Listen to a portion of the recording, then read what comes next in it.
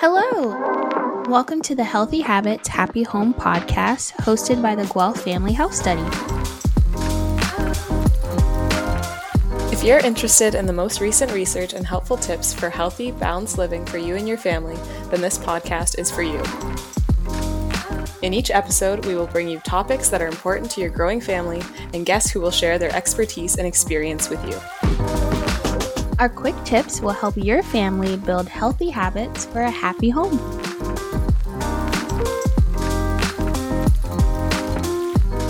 Welcome back to the Healthy Habits, Happy Homes podcast. I'm Tamara. And I'm Marcy Ann. And today we're excited to have Alyssa Ramisak join us. Alyssa is a research registered dietitian at Sick Kids Research Institute. Today she is here to talk to us about celiac disease. To get us started, can you tell us a bit about yourself, your current role, and how your education and experiences led you to where you are now? Yeah, thank you so much for having me on the podcast. I'm so excited to be here. As Tamara said, my name is Alyssa Ramisak. I'm a research registered dietitian at Sick Kids Hospital with the Child Health Evaluative Science Department. I'm also a recent graduate of the University of Guelph's Masters of Science in Applied Human Nutrition program, where I completed my thesis on comparing the perceptions and opinions of the 2007 and 2019 Canned Food Guide among parents from the Guelph Family Health Study. I'm still quite new to my role at Sick Kids and started in July 2022, but in my position as a research registered dietitian, I work closely with the Children's Celiac Clinic team, where I develop online educational resources for sick kids about Kids Health Celiac Disease Hub and support research activities on celiac disease self-management skills. This position truly blends all my passions together, and I'm fortunate that my academic journey has provided me with the skill set to work in this environment. For example, I'm able to hone in on my communication skills that I acquired during my Masters of Health Science and Nutrition Communications program from Toronto Met University, my research and critical appraisal skills that I developed from my Masters of Science at the University of Guelph, and also my knowledge translation skills, which I had the opportunity to further refine through the University of Guelph's Certificate in Knowledge Translation program. Wow, it's so great to have you on. To give us some background for our podcast today, can you explain what celiac disease is? Yeah, of course. So celiac disease is an autoimmune condition in which any contact with a protein known as gluten, which is found in grains like wheat, barley, and rye, triggers a reaction from the body's defense system, otherwise known as our immune system. So when people have celiac disease, the lining of their small intestine becomes damaged by this immune system reaction to gluten. So specifically, it damages these hair-like projectiles in our small intestine called villi. And villi play a really important role in our digestive system. It helps with increasing the surface area of our intestine, making the absorption of important nutrients from food like iron and vitamin D possible. However, when these long villi are damaged, they become blunted and short, which makes it really hard for the body to get those important nutrients. What are the signs and symptoms of celiac? So celiac disease is recognized as a multi-symptom and multi-system disorder, with the type of symptoms and severity of symptoms varying widely. So although we have traditionally thought that digestive symptoms like tummy aches, cramping, diarrhea, constipation, bloating, vomiting, and a decreased appetite as being kind of those classic signs and symptoms of celiac disease, data suggests that less than 50% of newly diagnosed patients will present with such symptoms. And, due to damage that happens in the small intestine and poor nutrient absorption, people may also experience symptoms like fatigue, anemia, vitamin or mineral deficiency. And with children and teens, there may be poor growth and delayed puberty. Beyond those digestive symptoms, people with celiac disease can experience symptoms that affect their mental health, like headaches, difficulty concentrating, depression, anxiety, irritability or mood swings. They may also develop skin rashes, brittle nails, mouth sores, tooth enamel defects, and they may also experience joint pain and a low bone density. And then conversely, some people with celiac disease don't experience any symptoms at all. So you can imagine with this huge range in signs and symptoms, sometimes it can be tricky for people to kind of land on that diagnosis of celiac disease. Yeah, for sure. Just like you said, it being so varied, that makes sense. Yeah. That it could go to having no symptoms to more severe ones. Mhm. Are there any specific population groups who are more at risk for developing celiac disease? Yeah, so in Canada, it's estimated that 1% of our population, or roughly 350,000 Canadians, have celiac disease. However, research suggests that close to 90% of those Canadians are undiagnosed. There are some population groups where that risk of developing celiac disease is much higher. So, since there is a genetic component to celiac disease, people who have a first degree relative with celiac disease, like a parent, child, or sibling, they have a 4 to 15% chance higher of getting or developing celiac disease. There's also certain chromosomal conditions like Down syndrome or Turner syndrome, or people who already have an autoimmune condition like type 1 diabetes, who also have a higher risk of developing celiac disease. If parents are noticing the signs and symptoms that we've discussed that may point to celiac disease, what does the diagnosis look like and what are the steps that should be taken? Yeah, so if your child is experiencing symptoms of celiac disease or you suspect that your child may have celiac disease, it's important that you see your primary care provider to get screened. It's also very important during this time that your child continues to eat foods with gluten. In order for this screening process to be accurate, you need to be eating gluten. So, the first step is that your primary care provider or doctor will order a blood test to screen for celiac disease. So these blood tests look for immune proteins, also known as antibodies, that the body makes in response to gluten. So one immune protein in particular that our celiac disease team looks at and monitors is something called an anti-tissue transglutamase antibody, or TTG for short. So again, that's why it's really important to continue to eat gluten, because if you remove gluten from the diet, the body doesn't produce those immune proteins, and then your blood test ends up coming back as being normal.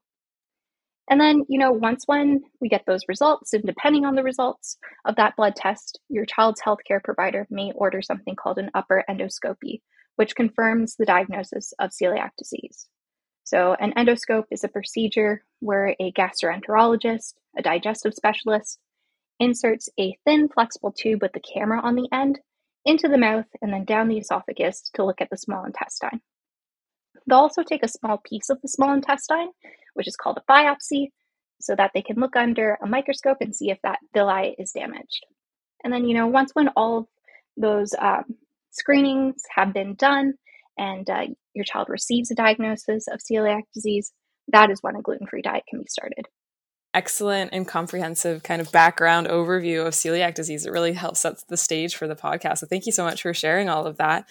Thank you. And yeah, you were kind of explaining about the gluten-free diet. You just kind of mentioned that there. So once this diagnosis of celiac disease has been made, what dietary changes are needed? Mm-hmm.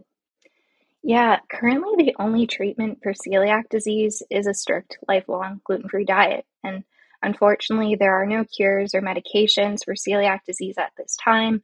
Hopefully, with more research, though, we'll see something in the future. But following the gluten-free diet is important to help with reducing those symptoms and preventing other chronic conditions that can occur with celiac disease, like osteoporosis, infertility, and some types of cancers. The good news is, though, following a gluten-free diet reduces the risk of developing these chronic conditions to the exact same levels as the general population. But during this time of being newly diagnosed, it's important that you see a registered dietitian who specializes in celiac disease, as they can help with starting that gluten-free diet. I think in theory, the gluten-free diet may seem relatively straightforward. Remove all sources of gluten from the diet, that being wheat, barley, and rye. But there's a lot of nuances to it that people do not realize, like learning to read labels and ingredient lists, understanding claims, and avoiding gluten cross contact. So, of course, there are very obvious sources of gluten in your diet, like the wheat-based breads, pastas, and baked goods. But there's also a lot of hidden ingredients, like malt extract or brewer's yeast, that can be added to things like chocolate, soup, salad, dressings, and ice creams. And then we also have non-food products that contain gluten, like hand creams, shampoos, supplements, and art and craft supplies like Play-Doh and paints. And although gluten doesn't, penetrate our skin, gluten cross contact can still occur when a child puts their hands on their mouth or nose or touches the food that they eat after with a product that they just touched with gluten in it. And then another piece of kind of following that gluten-free diet is gluten cross contact. So some people also refer to it as cross contamination. And that's when gluten is transferred from one food or object to another food or object, making it unsafe for someone with celiac disease. And gluten cross contact can happen at many different points in our food system, like when food is manufactured. So, for example, although pure oats are naturally gluten free, they tend to be grown in the same fields as gluten containing grains like barley, wheat, and rye. So, this leads to gluten cross contact, making it unsafe for someone with celiac disease. Gluten cross contact can also happen when foods are packaged. So you've likely seen allergen claims on packaged foods that say something along the lines of processed in a facility that also handles wheat. And then lastly, gluten cross contact can happen when food is prepared, whether that's inside or outside of the home, like at a restaurant. So some examples may be preparing gluten-free foods on the same cutting board that prepared gluten-containing foods, putting your gluten-free foods on a barbecue grill that toasted gluten-containing hamburger buns, using the same gluten-containing pasta water for gluten-free pasta, or deep frying French fries in the same fryer that fried gluten-containing foods like battered fish. So I'm just kind of, scratching the surface here, but there are many things that people need to be aware of when following a strict gluten-free diet to avoid symptoms and prevent that small intestine damage.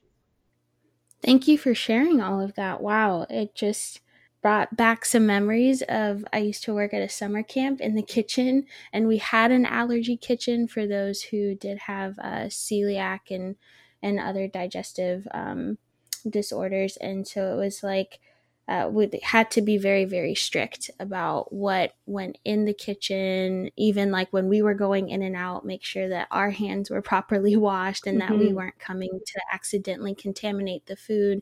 It was just very strict, but I think getting to talk to two people who had celiac, it was like, well, this is for my health. And so it just kind of showed the seriousness of taking into consideration like common cross contaminants and even just seeing how much gluten is in a lot of things. Oh, yeah, for sure. Yeah. And it is quite a lot of work, but as you mentioned, it has to be taken seriously because it is for those individuals' health. With that, there is a lot of traction around eating gluten free and it being even promoted in the health and fitness spaces, regardless of if an individual has been diagnosed with celiac disease or not. So, is it appropriate to follow a gluten free diet if an individual does not have celiac disease? That's a great question. As a dietitian, I do know a lot of people who follow a gluten-free diet because they find it helps them feel better. And with that, I would just encourage people to explore why that may be. Maybe there's something underlying like celiac disease or irritable bowel syndrome, in which case seeing your doctor, receiving a diagnosis, and working with a dietitian would be very helpful. But you are right in the sense that in the past few years, the gluten-free diet and gluten-free products have just exploded among the health and fitness space.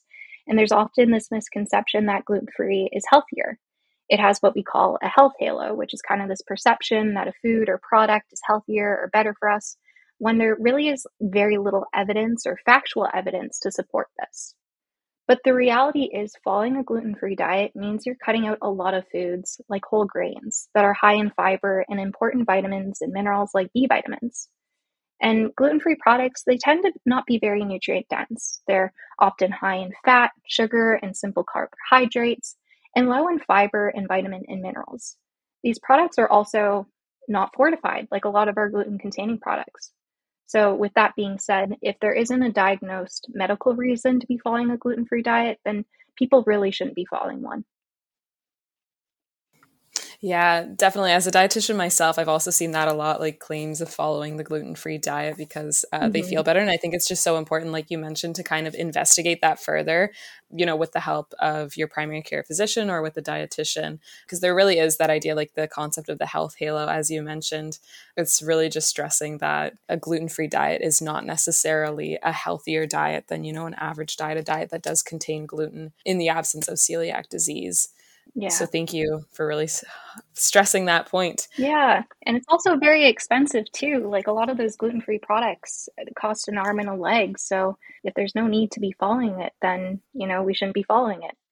Yeah, for sure. And especially with the way that the cost of food is rising as well, that makes it more Hmm. challenging as well. That's a really good point. And as you were mentioning earlier, all of the different skills that are required having celiac disease and eating a gluten-free diet, it can be very difficult to navigate. The skills that you kind of mentioned earlier, like label reading and, how to eat out at restaurants to prevent like cross-contamination and all of that. So are there any helpful resources out there that families can access or take part in if they have a child or family member that's living with celiac disease? Of course. So if your child may have celiac disease, there are a couple of pediatric celiac disease clinics in Ontario made up of an interdisciplinary team of gastroenterologists, dietitians, nurses, mental health professionals, so Sick Kids being one of them, and also Hamilton Health Science. There's also an adult celiac disease clinic at McMaster University. These programs do require referrals, so it's important to speak with your primary care provider to get that process started. For more general information on celiac disease, I've mentioned Sick Kids About Kids Health website, which is an excellent resource for all things health and well-being for children, teens, and families. Specifically, we have a celiac disease learning hub where kids and parents can participate in interactive modules that provide information on celiac disease and the gluten-free diet. There's also supporting resources on topics like eating out and mindful meditation for celiac disease. In the near future, we're hoping to have more resources about self advocacy while living with celiac disease, how to navigate the learning environment and summer camps, and also resources for adults who play a special role in children and teens' lives, like grandparents, teachers, childcare workers, and camp counselors. Another really great resource is the Canadian Celiac Association, who not only provide excellent educational resources and updates on the latest research, but also fiercely advocate for people with celiac disease. So they've really been at the forefront of increasing celiac disease awareness and improving food safety for people living with celiac disease. That's amazing. It's great to know that there's a wealth of evidence-based information and resources out there about celiac disease. For sure. So the holidays are coming up. So how does someone with celiac disease navigate family or friend gatherings when they have very specific dietary restrictions to consider? Mhm. Yeah, celebrating a special holiday that's centered around family gatherings and shared meals may bring about feelings of worry and overwhelm, especially if you've been newly diagnosed with celiac disease.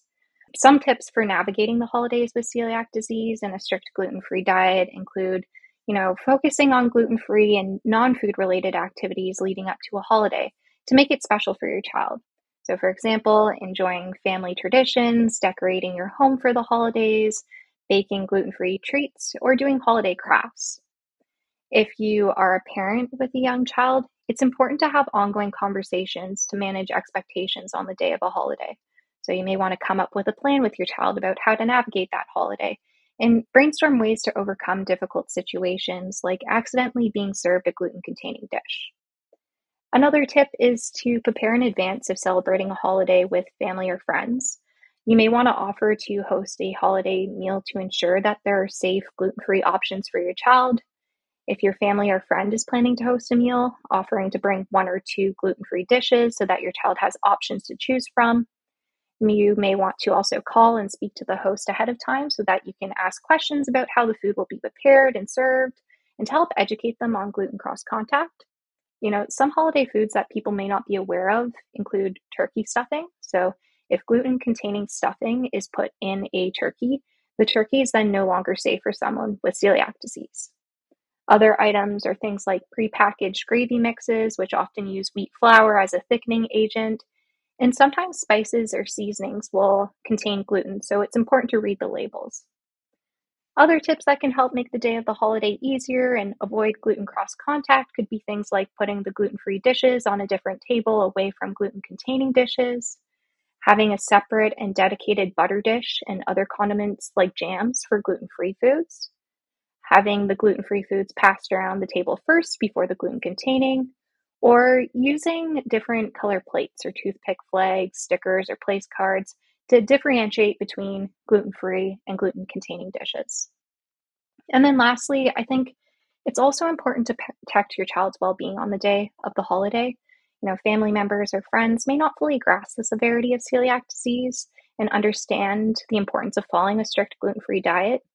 Although well intentioned efforts may come from a place of love and inclusivity, it can sometimes be a source of stress for your child and family too. So, if you notice that your child is becoming overwhelmed with having to navigate the holidays with celiac disease, be there just to support and validate their feelings. Ask them what they need from you to feel better, or offer to take them to a quiet space to regroup. Yeah, thank you for sharing all those great tips. I feel like you've really done an excellent job of acknowledging like the feelings of worry and Mm-hmm. overwhelm and stress and all those things that can go along.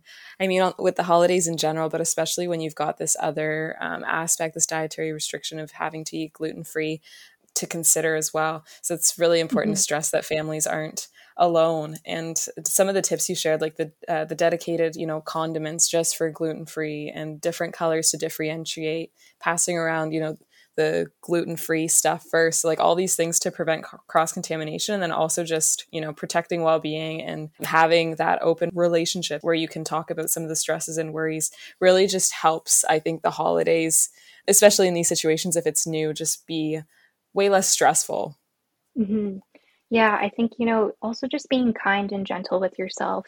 There are likely going to be, hiccups the first time celebrating a holiday with celiac disease or when you're following a strict dietary requirement. So just remembering to be kind and gentle yourself is really important as well. That I love that. Yeah, that's so perfectly said. It is always important to give yourselves grace. Hmm. An important aspect that's often kind of forgotten about when we're talking about the impact of chronic autoimmune conditions like celiac disease is with mental health. So, what are the effects of dietary restrictions on mental health? Yeah, that's a really important question. And I appreciate that you guys have asked this question. I think we often forget that food and eating are much more than just satisfying our hunger and obtaining the nutrients our body needs to function. The act of eating is also a social event and is used as a vehicle for celebrations and family gatherings. And for someone with celiac disease, following a strict gluten free diet can be very burdensome and socially isolating, as it requires more care and consideration into planning what to eat. As you can imagine, some of the things we enjoy doing for fun, like going out to dinner with friends or traveling the world, that can all be impacted by celiac disease and having to make sure that you have safe foods to eat. Research has also noted that people who strictly follow a gluten free diet often report a lower quality of life. So, while most people may feel relieved when they first receive a diagnosis of celiac disease, as it finally provides some answers to the symptoms that they have been experiencing, at that 6 month follow up mark, those quality of life scores decrease as people with celiac disease have to navigate following a strict diet with less food choices and expensive gluten free products, having to put in double the work to remain vigilant and avoid gluten when eating. And then there's also this need to have to constantly explain their condition and gluten free diet due to the lack of awareness and knowledge of celiac disease. So, this is all to say that a strict gluten free diet can bring about a lot of emotions and feelings, some of which are things like anger, fear, anxiety, grief, and sadness. Yeah, definitely. I mean, like you said, like the act of eating is such a social event, right? And there's so much that Hmm. goes into it. So it is important to acknowledge some of those feelings that we might feel and acknowledge the burden that sometimes is associated with this and just always being kind and giving yourself grace. Yes, of course. Yeah. It's reminding me of someone I knew in undergrad who had celiac, and just navigating, food is so central to like a lot of our social gatherings. And while like me and my other friends would be like super excited seeing like the spread that's there and excited that we don't have to be like hangry anymore, just to kind of see their face and how they had to ask like, where Mm, was this food prepared, like how what is in, even this chili or this soup, to make sure that they weren't getting any cross contamination, or them just having to bring their own little lunchbox and snack to a gathering. And it's good that they're getting nourished, but there is some of that like feeling excluded, like I can't yeah. have what other people have. And I remember just asking them how like they navigate dietary restrictions, because I think me on a very lesser note had to stick to a certain way of eating for a short amount of time. And so I asked them, how do you navigate this? Because I was even starting to feel like sad. And they were like, I mean, sometimes you just have to cry, and sometimes you just have to Hmm. acknowledge that it's really hard. And that broke my heart, because it's like this is something that are going to have to consider, for the rest of their life. And so I think it's just good that we are acknowledging the mental health aspect, and that it's really hard. It can be really hard. Yeah. And that's something that we try to talk about too, the importance of self-advocacy. At the end of the day, it is for your health and for your well-being, and you have to advocate for yourself for that reason. Definitely. Like, what are some ways that people can overcome these barriers that we've discussed? Yeah, I kind of struggle with that question in the sense that I think there are these big system things that we have to put in place to help kind of support people with celiac disease. So I think bringing more knowledge and awareness to celiac disease is the step in the right direction. There has been an increase in available gluten-free products in grocery stores, which is great and allows individuals the ability to have choice. And I've even noticed that some restaurants will not only label certain dishes as gluten friendly, but they'll also put warnings about the risk of gluten cross contact or cross contamination, which I think is also a huge step in the sense that I think that's a piece that a lot of people aren't aware of. But despite these positive changes, I think that there still needs to be a lot of work around awareness. Another piece that makes it very difficult on families and people living with celiac disease is the cost of gluten free foods. It can be a huge financial barrier and can, in turn be mentally taxing because people with celiac disease didn't choose to be gluten free. And it is quite astonishing to see the price comparison between gluten containing versus gluten free foods. And although in Canada we do have a tax credit that families can use, it is a lot of work. Just to give you an idea, families would have to keep track of all their grocery receipts whenever they've bought gluten free foods. And then they also have to keep track of a gluten containing comparison so that they can get that price difference between the gluten free and gluten containing foods. But not only that, if you only have one person in, say, a family of four that has been diagnosed with celiac disease, and maybe you all eat from the same bread, you then have to quarter those prices because only the person living with celiac disease is eligible for that tax credit. So, as you can imagine, it's a lot of work. And from what I hear at the clinic, most families choose not to just do the tax credit because of that. So I think there has to be a better way of financially supporting people with celiac disease. And I think in turn that would help with improving quality of life. Yeah, definitely. I mean, I think from what you're saying, it's really just important to acknowledge that it's not all on the individual at all. Like, there are Oh, yeah. such systematic things that are in place that need to change, and that we should be Hmm. advocating for in order to make this easier with individuals that are and families that are living with celiac disease. Hmm. For sure. And you mentioned too, like self advocacy and kind of encouraging, children or teens in that way. Like, what does this self advocacy kind of look like? Yeah, I think there's three kind of components to self advocacy that we talk about. One is asking questions. So I know Marcianne kind of mentioned in her story there that her friend would have to ask a lot of questions. That's a part of self advocating for yourself. Another piece of that is, educating others. A lot of people don't know about the gluten cross-contact part of things. So just educating people about what that looks like and how to prepare safe foods. That's another piece of self-advocacy. And the last piece there is just kind of protecting your well-being. It's okay to say no to things that don't serve you. At the end of the day, it's for your health and well-being. So that's the last piece I think that's important to self-advocacy. No, those are all great tips. When Tamara shared that question about self-advocacy, and then you said that they were 3 pieces, I was like, wow, like there's so many layers to that. And I'm remembering my friend doing all of those things. And so with that, and again, just seeing that it's not all on the individual to do things, how can family and friends support those who have celiac disease?